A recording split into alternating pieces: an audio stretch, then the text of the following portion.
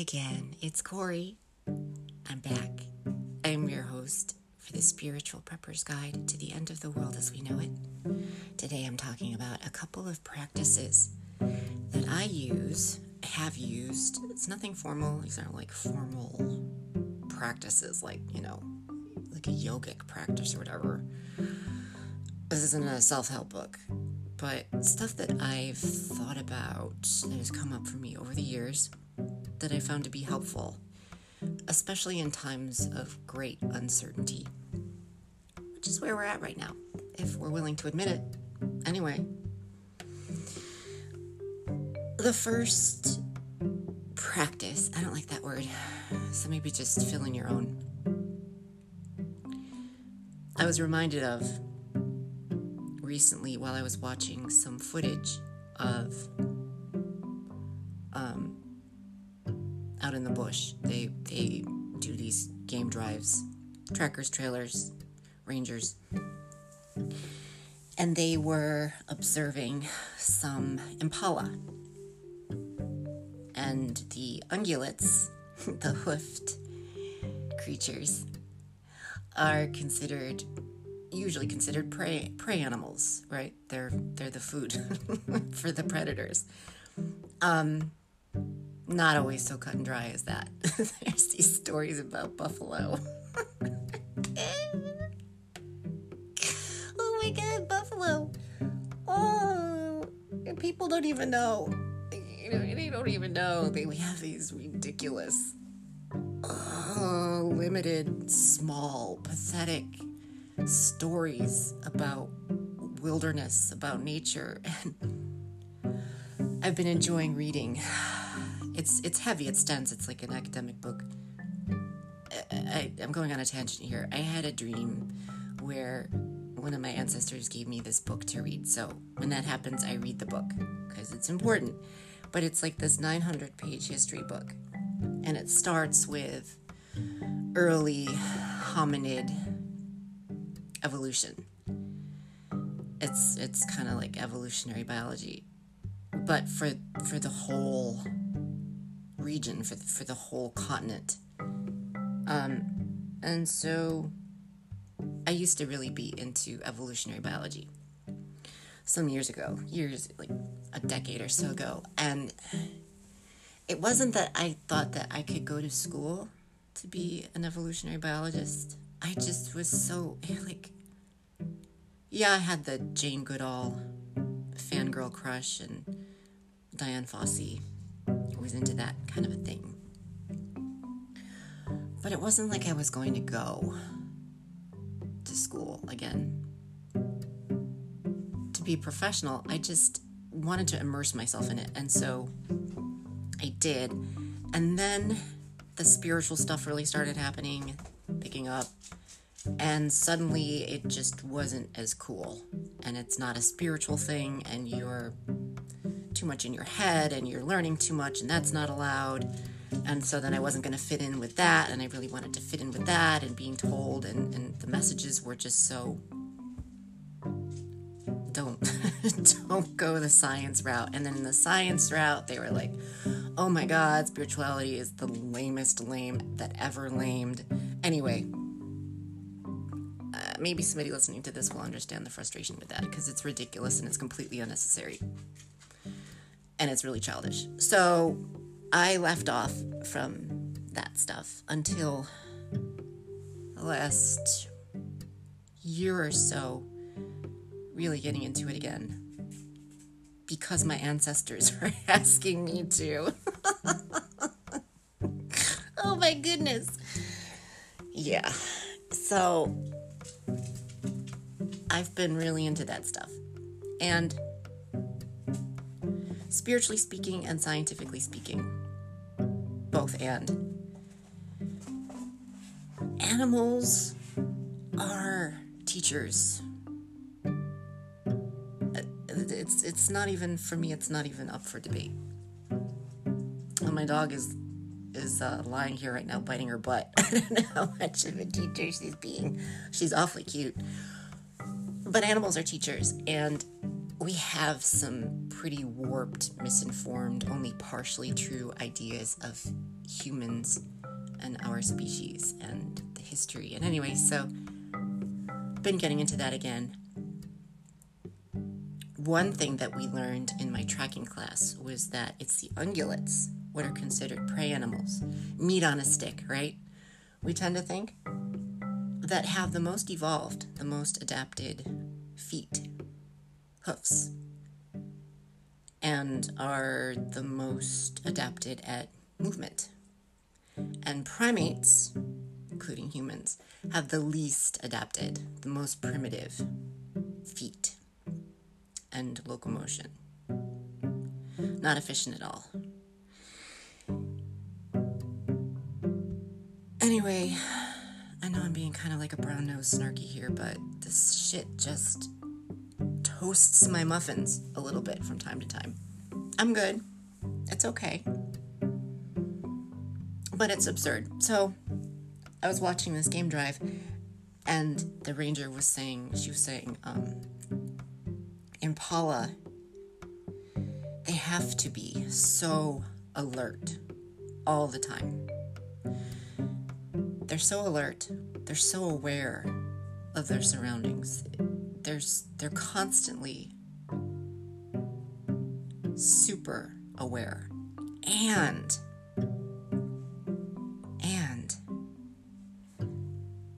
the only way that mammals can eat and digest their food properly and absorb nutrition, as well as other important functions like breeding and having babies and raising babies, it's essential that at the same time they also be profoundly relaxed.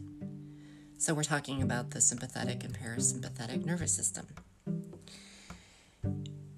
And that's a topic that's gotten more popular in the mainstream the last, I don't know how long, but it's really fascinating. It fascinated me a while back, some years ago, when I was working with trauma-informed therapy model. And I'll talk about that a little later.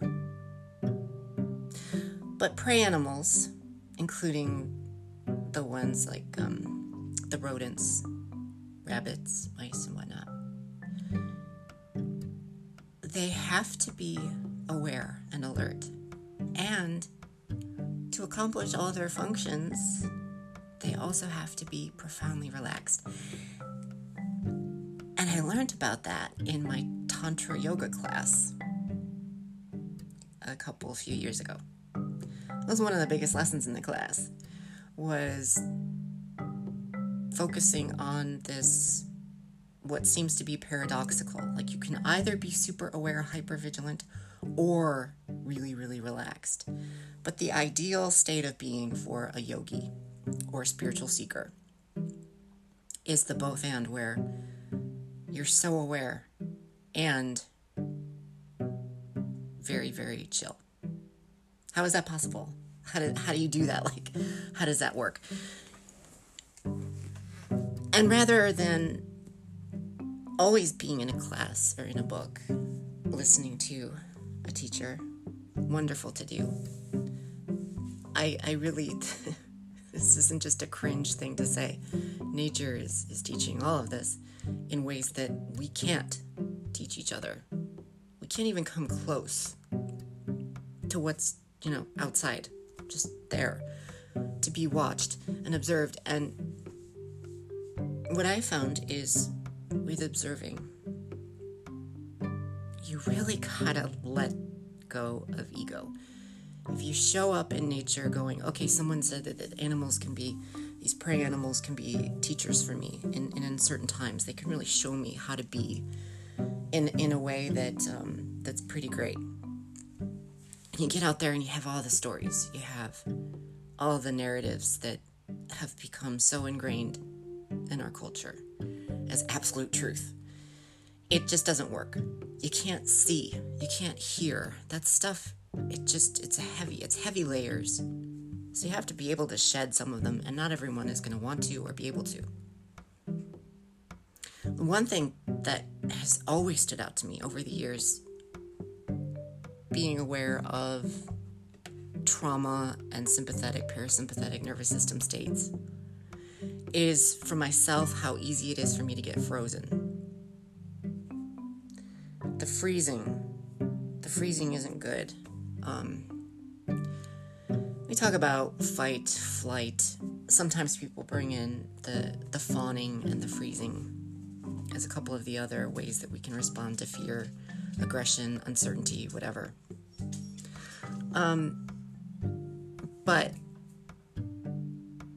for me, it's the freezing. It's the laying in bed and getting caught up in the story of how scary and uncertain things are. And then I just get more and more frozen, like my body actually gets cold. And then I can't, like, move my limbs. This is something else that these animals are showing. While sometimes they do freeze as a way to respond to a threat, they're really moving a lot. They stay moving. And it doesn't even have to be movement that accomplishes a goal or does something. They're just moving. And that's something that I have to, like, it can be forcing myself to stay moving. It has been in the past more so. To get up and get out of the frozen and keep moving. Even if it's, just to go look at some grass or whatever. Just stay moving. So there's that practice. And then the other thing that came up that I always really liked, this has stuck with me for years now, while I was in the trauma-informed therapy stuff. The focus was on what are the actual physical impacts of trauma in female bodies. And I know I can hear the Brads showing up with their criticism. They're taking issue with things like that and how cringy it is and just going all apoplectic about why that's wrong and blah, blah, blah. And I was like, maybe I won't try to debate or respond right here in this recording with why that's not the case, why it's not lame.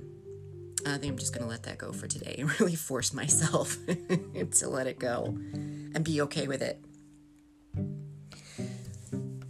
But in that therapy model, I was working with a therapist and also, I guess you could call, there was some coaching element to it. And one little exercise that came up, it wasn't even a big one, but it was all about body image and the ways that trauma, complex trauma, conditioning all blend up together for women in North America, Western society, whatever. And how bound up and restrained and controlling and fearful we are around stuff like body image and appearance. And they asked this question, they said, especially for the women who focus so hard and so long on exercise, body fixing, makeup, skincare, all the things, what we usually call self-care, can become like self-torture care.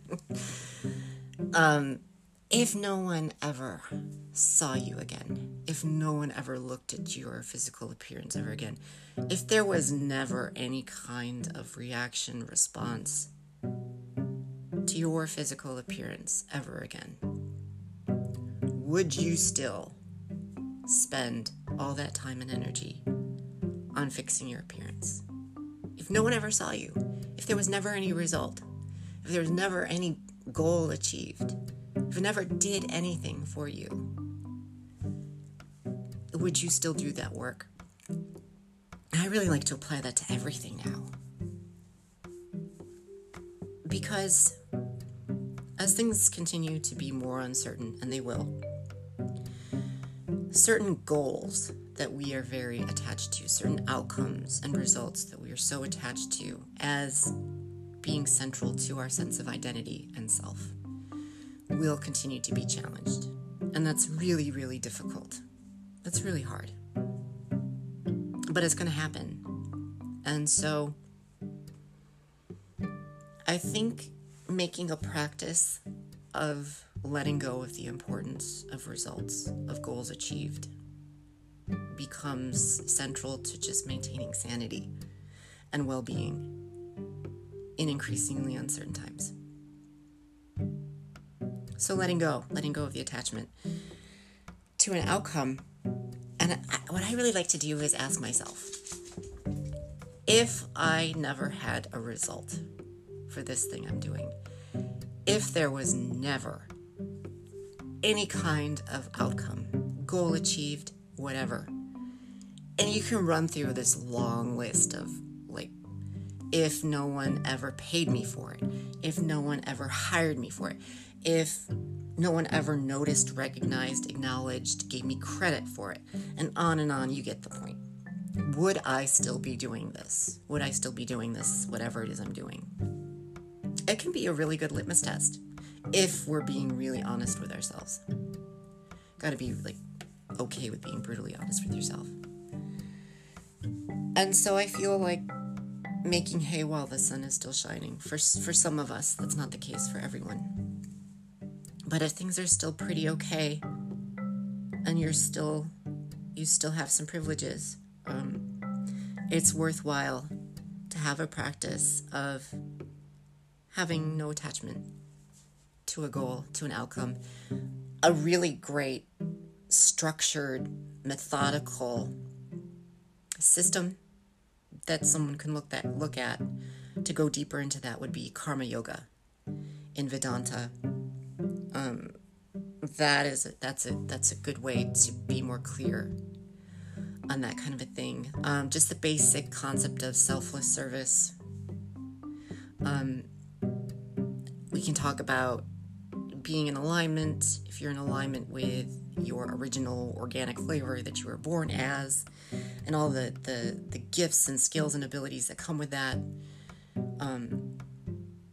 then that in and of itself is so fulfilling that outcomes and results aren't important. There's just a whole world there that opens up.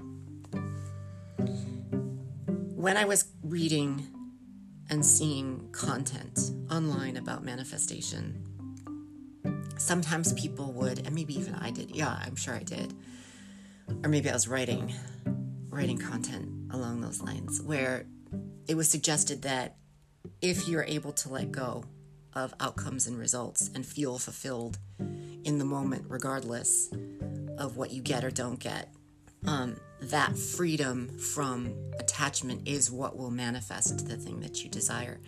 That's a really tricky ego shenanigan. That's a great way to stay stuck. I think that the only way that anything like that ever works is if it's freedom for freedom's sake, that you are longing and desiring to be free just because being free is so freeing. There's a lot less suffering that can come, but it's hard work. It's really hard work to let go and be free for just freedom's sake. One more point here that I was thinking of. I used to say a lot when I was being a snarky little pill that ignorance is bliss, that ignorant people are blissful, that if you don't really know what's going on, then you're so lucky. That's BS. And here's why, from my perspective. This is just in my own experience. Most, if not all, animals are aware in their bodies of when things aren't right. When it comes to people, we have a lot going on mentally that we can stay focused on and stuck in and really seem like there's ignorance going on there. We can really seem like we don't really know what's going on, but our bodies, our animal bodies, are very aware. There's still an awareness going on, whether the thinking mind is a part of it or not. There's still awareness happening. So it might not be the standard accepted form of awareness, mental thinking. But your body is aware that things aren't right. What I found is that when there's kind of two groups that very generally speaking happen. You can have the group of people that are anxious because they are aware that things aren't right. And they acknowledge that they're anxious mentally. And then there's the other group that is anxious and won't acknowledge mentally that they are about how things are. In the group of people that are aware of their awareness, they're aware that they're anxious and they can admit it and talk about it and own it, a couple of things will happen. Those anxious people who are aware that they're anxious, some of them won't do anything about it. They'll just be frozen. And some of them will do something about it.